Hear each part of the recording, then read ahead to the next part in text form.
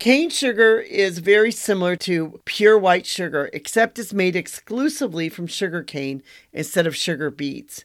It's a sugar that's processed much less than white sugar, but because it's processed less than white sugar, it's only slightly healthier than white sugar is for you.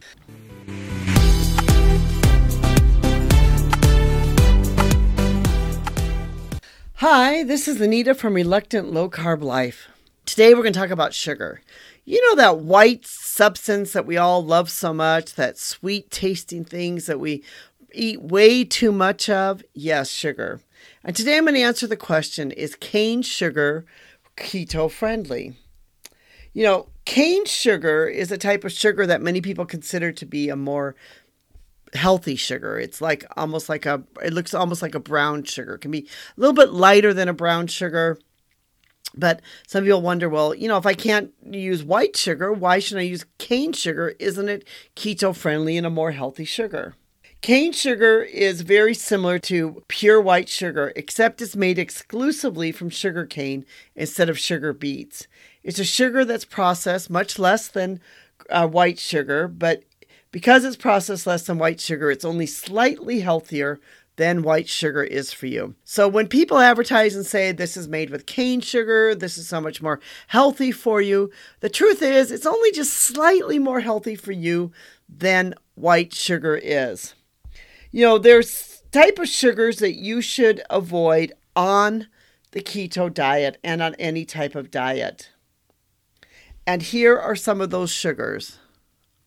It is important for you to understand this because when you are on a keto or a low-carb diet, it is important that you understand the sugars that you can or cannot eat. And many times, many people will advertise and they will say, oh, this is produced with this sugar, so we think it is more healthy when really it is not. One of those sugars is agave sugar. It's actually agave syrup. It's a syrup which is from the agave nectar and is a sweetener commercially produced using several species of agave. It's a form of sugar and it should be avoided on a keto diet. Of course, cane sugar, which is made 100% from sugar cane. High fructose corn syrup is also a sugar that should be avoided, as is honey. Honey, many people consider honey as a natural sugar. Should be able to eat sugar or eat honey. But, even though it's a sugar that should be avoided along with maple syrup. Even though honey and maple syrup are more healthy for you than many other types of sugar, they are also sugars that should be avoided.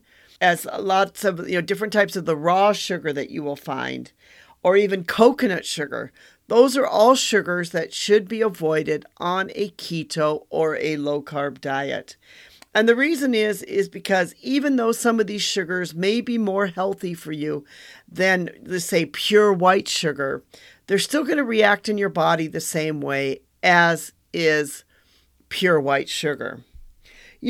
If you had a choice between, maybe using a maple syrup and a white sugar, yes, the maple syrup would be better, as would the honey would be better. But it also is going to react the same way for you in the body, especially if you are insulin resistant and you are dealing with insulin issues, which the low-carb diet will be able to help you with. Also, if you have a sugar addiction, many of these sugars will act the same way with the sugar addiction as the pure white sugar does.